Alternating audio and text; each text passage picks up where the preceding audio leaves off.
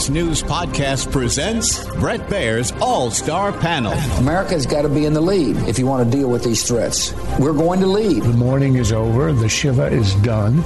And if you're a conservative, you should be optimistic. You know, my main priority right now is making sure that it delivers for the American people. We have to make our country great again, and I will do that. I think the president gets criticized by people all the time for the stuff he says, by people who ignore what he does. Now, Fox's chief political anchor, Brett Baer. President Joe Biden and Vice President Kamala Harris have announced their re-election campaign for 2024 in a video message that took aim at the beginning at MAGA extremists and focused on President Biden's Investing in America agenda. But you know, around the country, MAGA extremists are lining up to take on those bedrock freedoms, cutting Social Security that you paid for your entire life while cutting taxes for the very wealthy, dictating what health care decisions women can make, banning books, and telling people who they can love, all while making it more difficult for you to be able to vote.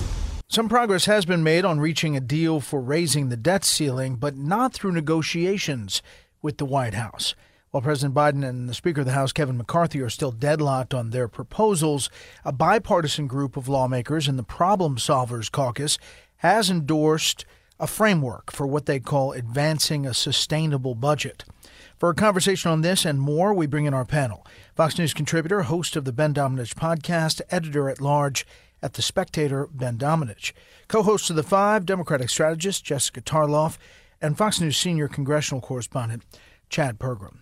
I want to start with the launch, Ben, and this is, it's interesting. It goes obviously on the day of the launch of the 2020 campaign. It's structured similarly with the video. Back then, it was a focus at the beginning on Charlottesville and that march in Charlottesville, Virginia. This is a focus on January 6th. And it's just an interesting take for a launch of a campaign to run for re-election. I just want to get your thoughts on it. It's certainly an interesting take when it comes from an incumbent president who has, through his White House and through his surrogates, stressed how much he has done to improve the American economy, to stabilize it in his framework in the aftermath of the disruption of the pandemic. But I think that this launch really felt more like last time's launch. It's one of these situations where you almost would expect him to, if he really believed that messaging that the White House was putting out, to lean into optimism and hope and uplift and a morning in America kind of message. Instead, it's much more about fear-mongering about what would come if Republicans were possibly allowed to win, a doubling down on the 2022 approach that I believe Democrats really have faith in as a path back to the presidency. And I think that speaks to the overall weakness of the support that the president currently has. We've seen the enormous poll numbers among Americans who really do not want to see him run again. And so instead, he and his campaign team have decided to lean into the idea that, if he doesn't run again, there are dragons waiting in the seas. And that's something that I think is a riskier approach, if only given the fact that we don't know if Donald Trump is going to be the nominee of the Republican Party in 2024. He certainly is the odds-on favorite at this point. But it essentially translates to a message that says, Republicans, please nominate Donald Trump because he's the one guy that I'm preparing to run against. Jessica, it does feel, as I mentioned, like the original launch video and Charlottesville mention. It also feels a little bit like the speech in front of Independence Hall with it bathed in red light and, right. The MAGA speech that got so much coverage. If it's not Donald Trump, and again, as Ben mentions, he's up 10, 20, 30 points depending on the poll in the primary. If it's not, does the message suffer? I think the message will have to be tweaked. And by that, I mean that aspects of the video will have to be cut and pasted into different sections of it. He did mention in the video, talked about things like book banning. That's a central issue, and how people talk about what Governor DeSantis has been doing in Florida. I think it was hugely important that the number 2 image in the launch video was about abortion. That was the winning issue for Democrats in the 2022 midterms, and it will be a centerpiece of the 2024 election, no matter who the opponent is. And, even arguably Governor DeSantis would be even better for that messaging than Donald Trump. since DeSantis just signed a 6-week abortion ban in Florida. So I do take the point that this is clearly geared at President Trump, but President Trump right now is the person who's in charge of the primary, or at the top of the polls in the primary, and is still the leader of the party, whether, you know, the folks who are running and a lot of donors like it or not.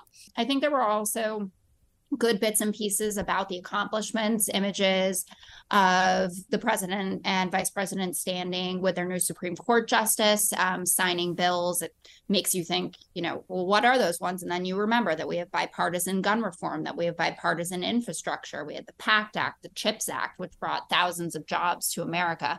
So those kinds of things were ever present. But yes, I think that the overall message is going to be the same as 2020, which is this is still the battle for the soul of the nation. And we haven't quite won it yet, but we will in the next 4 years.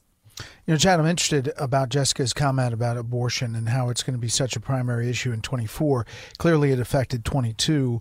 You know, you asked that question. It does not bubble up to the top, except for young people, and that's significant. You just had Nikki Haley, former South Carolina governor, former ambassador to the UN, come out in a speech and say that these state bans would not, in her administration, be lifted up to the federal level. In other words, they're trying to find, Republicans are, a way to talk about this issue because they do seem vulnerable. Is that the feeling you get on Capitol Hill, too? Republicans got bludgeoned on the abortion issue after the Dobbs decision last year in the midterms, and they're very concerned about how this polls, as you say, with these younger voters. This is why there's been a push here on Capitol Hill among Republicans, you know, to pass some sort of abortion bill. Lindsey Graham has talked about something here. But you've had, you know, the very hard right, very pro-life members, you know, not able to move something that they promised in the early part of this Congress. And part of that is because it probably goes to the extreme. And the issue is, you know, we talked about this a little bit on the air after the Supreme Court ruling on mifepristone last week. You know, the more that this is in the bloodstream, the political bloodstream here, and they're talking about abortion, it reminds these voters about where the Republican Party is and where the Democrats are. And this is this narrative that Republicans used to be hands-off, small government. Now they want to get involved more so, and that really ticks off these younger voters who are pro-choice. Chad, I want to stay with you in that this pitch for re-election. Also, there's a couple lines in there that say, I'm the president of all Americans, and I want to reach across the aisle and get things done. Besides the infrastructure bill, where Republicans did vote for it, there has been a ton of evidence that this president is in the active reaching across the aisle mode, and evidenced by the debt ceiling debate and proposals. He has not reached out to House Speaker Kevin McCarthy. What is the status of all this? Well, basically, he doesn't have to yet, politically, although you have a lot of Democrats and almost all Republicans saying, where is he? He needs to reach out. The reason he's not reaching out is because Kevin McCarthy has put together his own debt ceiling bill, and it remains at this point in time unclear whether or not Kevin McCarthy can pass his own bill. Now, that is, you know, catastrophic for Kevin McCarthy. You know, this goes back to the speaker's race here. Karine Jean-Pierre, the White House spokeswoman, says he has to do his job as speaker. You know, you talk about why doesn't, you know, President Biden come and talk to Kevin McCarthy? Karine Jean-Pierre is saying, you know, he has to get his people in line and pass their own bill. Then we can talk turkey. And this is why the president has remained on the sidelines. It might be dangerous. So is he 3-4 votes away? I mean, where's the head count? Yeah, we think it might be a little bit north of that here because he can lose. It's all about the math, Brett, right? 4 votes on his side of the aisle. You know, this is the real test for Kevin McCarthy. What we've seen are some very conservative members saying we want stiffer work requirements if you're going to qualify for food benefits and certain federal health programs. And then this other issue that's come up here is ethanol.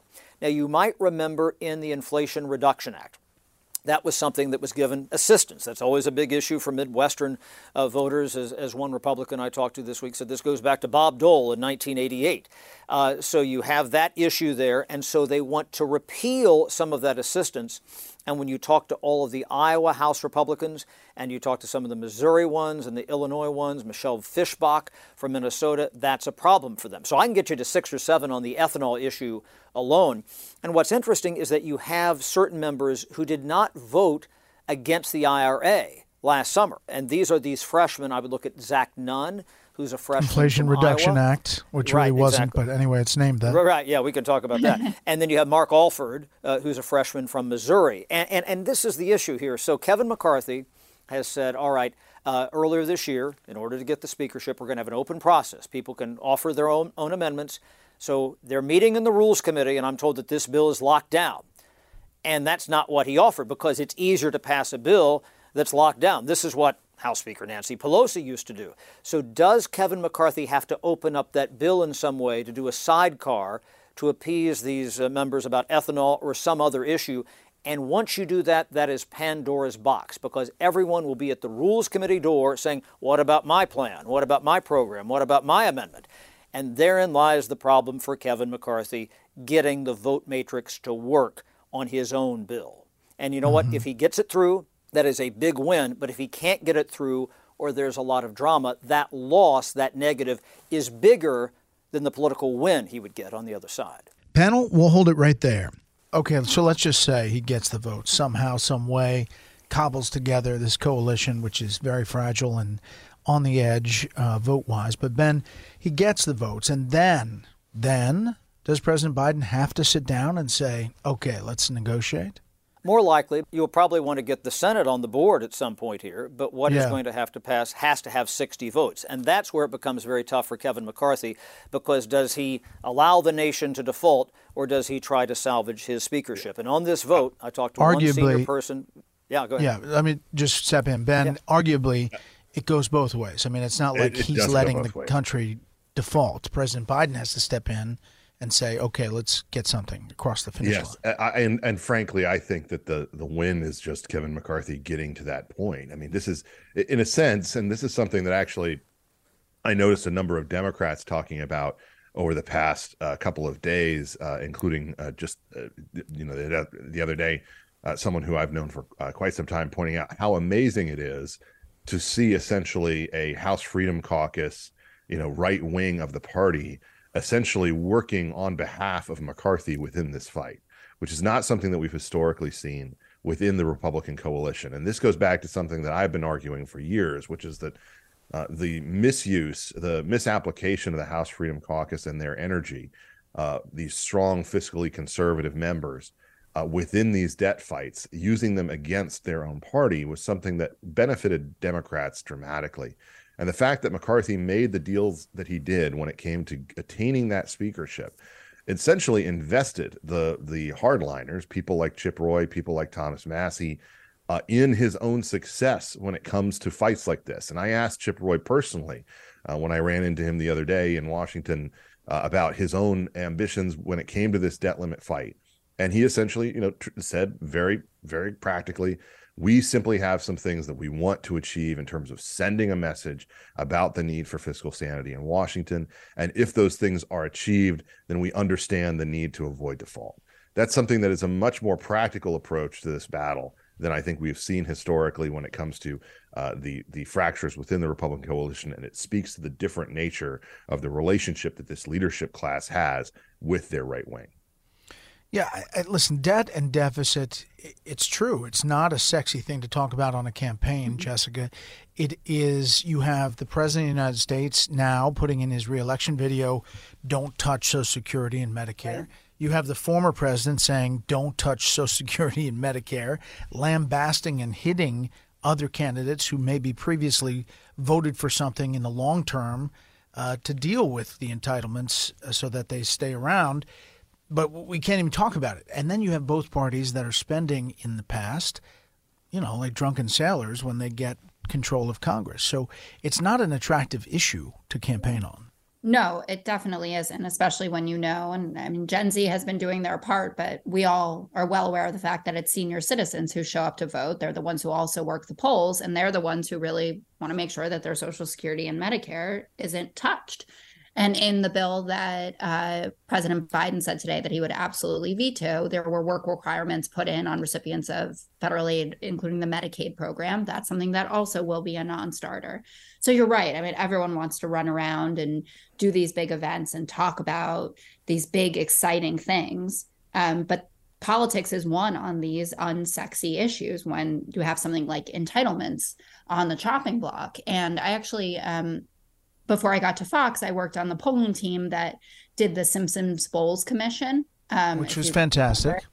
It was absolutely fantastic. It was something that Democrats and Republicans could really agree on. And I get it that it was a blue dog Democrat set of ideas. But every time that you ask people about what they were willing to give up, everyone said that we live in a society where we need to make sure that we don't go bankrupt, right? That's quite an obvious thing. And then you said, okay, well, how much would you be willing to give up of your own, right? Of your Social Security, of your Medicare, et cetera. And then crickets. That's just not something that can happen. And eventually that's why the commission failed. The problem is that it's how it's framed. Sexier than Simpson Bowles, I just have to say. The Simpson Bowles is very sexy. But, however, had it been taken up, had President Trump, when he got in, said, okay, we're going to figure this out. We're going to go down this road. And if you want to take something out, you got to put something back in. It was very structured the right way where Democrats and Republicans could argue, barter, whatever. Eventually, our country has to turn the aircraft carrier of state even just a little bit so that not this generation of seniors, not even the next generation of seniors, but down the road, we've got to figure it out. Otherwise, the debt keeps on creeping up. And if interest rates go up, even 1%, we pay more on debt, on the interest on our debt, than we pay for defense spending. So those are crazy numbers that everybody glazes over. Brett, it's interesting. Go ahead, Chad.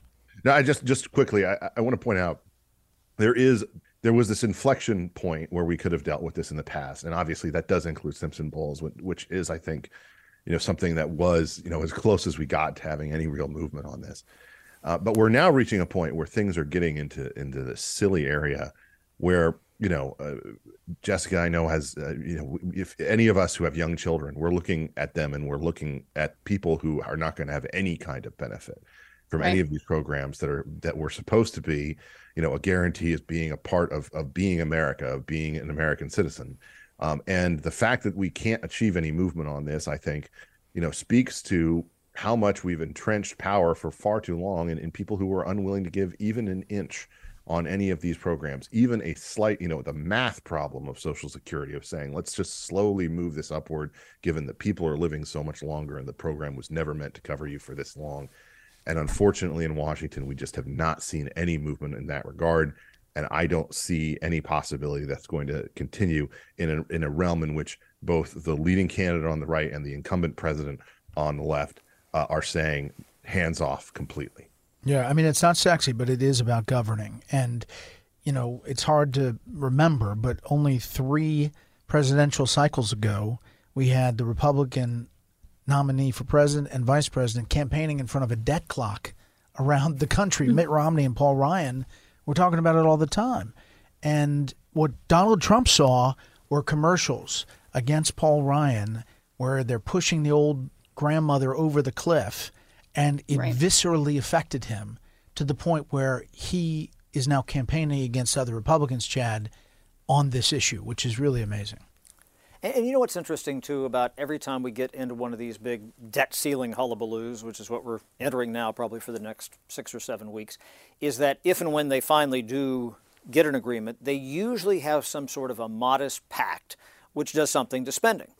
We had that even though they had the failed super committee in the summer of 2011. They had sequestration, which did restrict some spending, but they never have actually touched entitlements, which is what Ben was talking about. And Medicare, Medicaid, and Social Security, debt service is increasingly a problem. So if there is going to be some sort of a deal in this, there probably has to have, and this is where the negotiation comes in, there probably has to be, some sort of cuts. And what that looks like right now is anybody's guess. And that's what is so scary to people here on Capitol Hill, is that no one has a sense. Kevin McCarthy's plan actually does address some of that, shaves about $4.5 trillion in spending over the next decade. But again, that's not the plan that can get through the Senate. So because the Senate has not engaged, the president has not engaged, Mitch McConnell has even said, it's time for the president to, act like a grown-up and get to the negotiating table. You're having this increasing chorus there. At some point that will happen. But does it happen too late? And does it happen once there is a market shock or Moody's or Standard & Poor's marks down the credit worthiness of the United States. That happened after they raised the debt ceiling in 2011. If this drama gets to be too much, I'm told they could do that preemptively, and that would force people on Capitol Hill to get religion real fast. Chad, to end where we began on the president's reelection bid, is there excitement in Democratic circles up on Capitol Hill about this? There is not. There is support, and you also have kind of resignation from Democrats. Democrats saying, we realize what the alternative is here. We realize that we think former President Trump is going to be the GOP nominee and that President Biden is best positioned to beat him. They think that they have restructured the blue wall in the upper Midwest here. They think that there is a toxicity with former President Trump. But it's not so much about that they support President Biden. Yes, they're glad, as Jessica said, they got infrastructure done and chips and a little bit on firearms and a couple of other issues. There's still things that liberals would like done, something deeper on, say, a modified Green New Deal or police reform. Those are the things he did not get done, before the midterms. But they realize that this is the best horse that they have out there right now. And so the alternative is so much worse.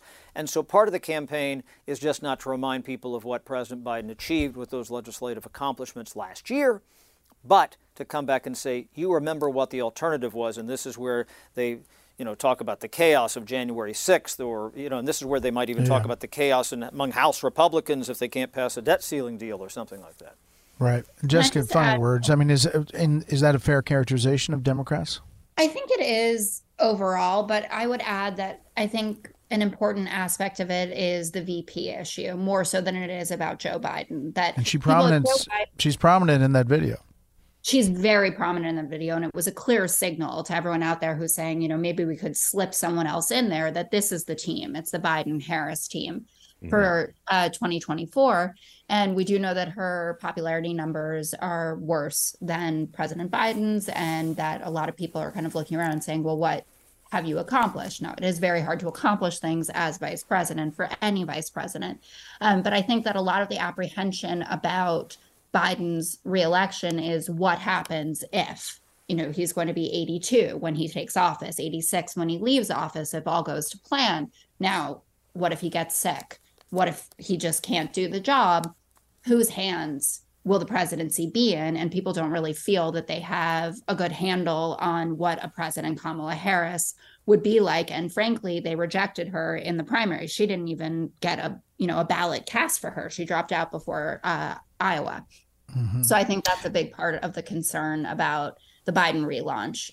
But I'm personally excited that at least he's in. We know what we're working with, and now we wait to see what comes of the Republican side. Yeah, we could stop asking him that question every rope line. He also eventually, Ben, has to sit for interviews and actually talk to voters and actually talk to reporters. I sure hope so.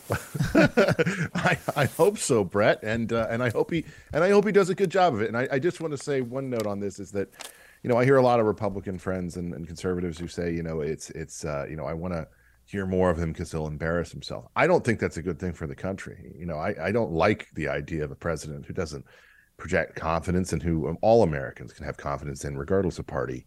But I do think that it would be terrible for this campaign to adopt, once again, a kind of basement campaign approach, avoiding questions, avoiding interviews, avoiding interaction with people. I think they should do the opposite.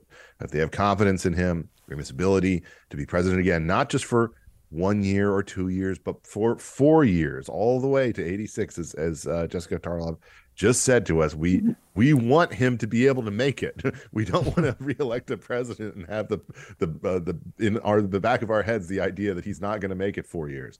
And I think that doing a lot of interviews, taking a lot of questions would go a long way in order to assuaging the doubts about that question. But again, the prominence of Kamala was clearly an intentional choice to get rid of this palace intrigue about the idea that she might be replaced on the ticket or something like that for someone who might be, potentially more suitable in terms of taking over the reins. We really see in her, I think, a mistake on the part of Joe Biden. I think that if he had chosen one of the other potentials, there might be more confidence. But people really do not want to see a handoff. They want to see Joe Biden make it all 4 years if they reelect him. It'll be fascinating to see what public relations strategy they choose.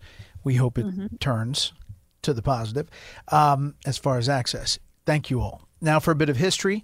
On April 25th, 1898, the United States formally declared war on Spain 2 months after the sinking of the USS Maine in Havana Harbor under mysterious circumstances. The media coverage of the sinking of the naval vessel solidified public approval of the war, and within months the United States had defeated the Spanish army in both the Americas and the Spanish-occupied Philippines. In December of 1898, the United States and Spain agreed to the Treaty of Paris, which gave the United States control of the Philippines, Puerto Rico, Cuba, and Guam, and solidified the U.S. as a global power. That'll do it for this week. You can hear more of this series at foxnewspodcast.com or wherever you download podcasts. Make sure to leave a rating and a review. We want to hear from you. For Ben, Jessica, and Chad, I'm Brett Baer. We'll see you next time. Listen ad-free with a Fox News Podcast Plus subscription on Apple Podcasts, and Amazon Prime members can listen to this show ad-free on the Amazon Music app.